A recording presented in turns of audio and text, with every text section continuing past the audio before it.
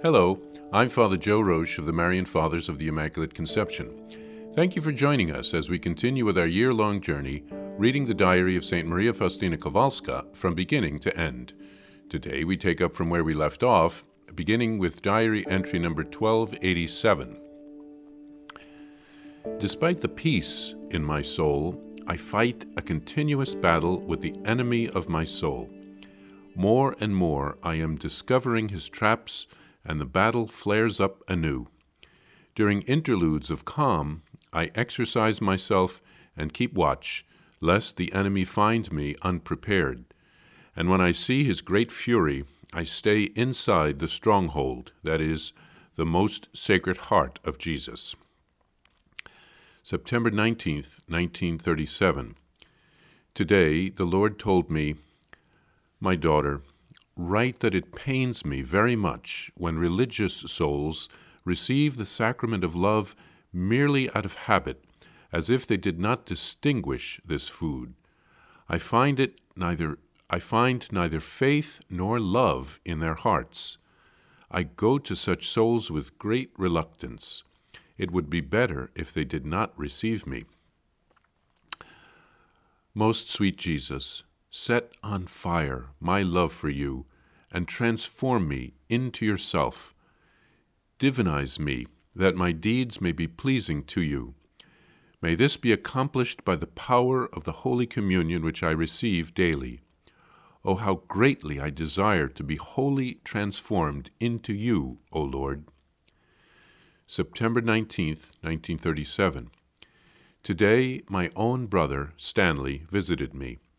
I rejoiced greatly in this beautiful soul, who also intends to devote himself to God's service.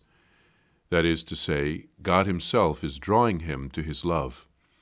We talked for a long time about God, about his goodness. During this conversation with him, I learned how pleasing his soul was to God. I received permission from Mother Superior to see him more often. When he asked my advice about entering religion, I replied, "Surely you know best what God is asking of you." I mentioned the Jesuit order, but said, "Enter wherever you like." I promised to pray for him, and I decided to make a novena to the Sacred Heart through the intercession of Father Peter Skarga, with the promise of having it announced in the Messenger of the Sacred Heart, because he is having great difficulties in this matter. I understood that, in this case, prayer was more useful than advice. September 21st. Having awakened several times during the night, I thanked God, briefly, but with all my heart, for all the graces he has given to me and to our congregation, and I reflected on his great goodness. When I received Holy Communion, I said to him, "Jesus, I thought about you so many times last night." And Jesus answered me, "And I thought of you before I called you into being." Jesus, in what way were you thinking about me?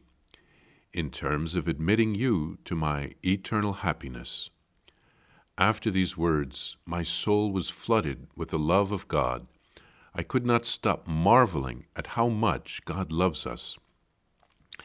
It so happened that I fell again into a certain error, in spite of a sincere resolution not to do so. Even though the lapse was a minor imperfection and rather involuntary, and at this I felt such acute pain in my soul that I interrupted my work and went to the chapel for a while. Falling at the feet of Jesus with love and a great deal of pain, I apologized to the Lord, all the more ashamed because of the fact that in my conversation with him after Holy Communion this very morning, I had promised to be faithful to him. Then I heard these words, "If it hadn't been for this small imperfection, you wouldn't have come to me. Know that as often as you come to me, humbling yourself and asking my forgiveness, I pour out a superabundance of graces on your soul, and your imperfection vanishes before my eyes, and I see only your love and your humility. You lose nothing, but gain much."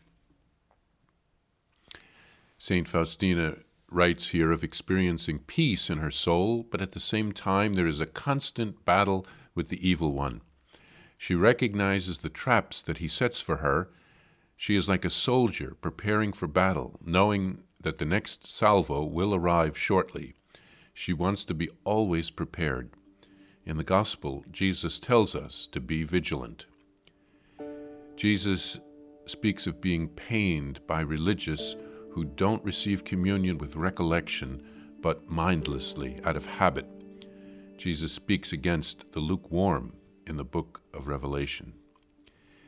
And Faustina was visited by her brother Stanley. She called him a beautiful soul who was very pleasing to God. She writes that he was having great difficulties in answering the call to a religious vocation. We should pray for people like this who are struggling to say yes to God's call, especially if He's calling them to the priesthood and the religious life, and there are obstacles in their way, and they're afraid to give an affirmative answer to the Lord. When Faustina woke up at night, she used it as an opportunity to pray and to thank God for graces received and to reflect on His goodness.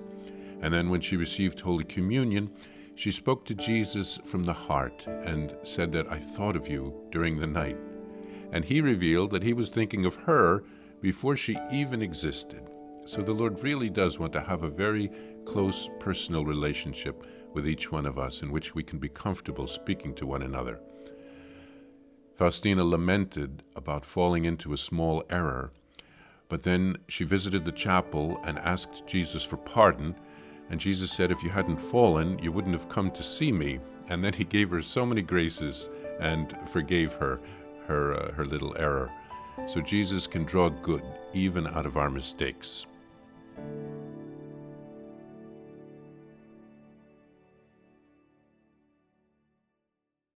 Please follow or subscribe to this podcast to receive the latest episodes and updates. If you have enjoyed this podcast, I invite you to leave a review. Reviews greatly improve our podcast ranking and will help other people throughout the world find St. Faustina's Diary in a Year. Remember, Jesus promised St. Faustina in Diary number 1075, "Souls who spread the honor of divine mercy are protected by God like an infant by a gentle mother." Please help us spread the message of divine mercy. Thank you, and God bless you. Visit shopmercy.org to order your copy of Divine Mercy in My Soul, the Diary of St. Maria Faustina Kowalska. It's available in print in English, Spanish, and Polish, and in English as an e-book, available now on shopmercy.org. Are you enjoying this podcast? I invite you to listen to more shows brought to you by the Marian Fathers of the Immaculate Conception. Join us daily for enriching spiritual content, which will help you on your journey with Jesus Christ. Simply visit DivineMercyPlus.org for a complete list of our shows. That's DivineMercyPlus.org.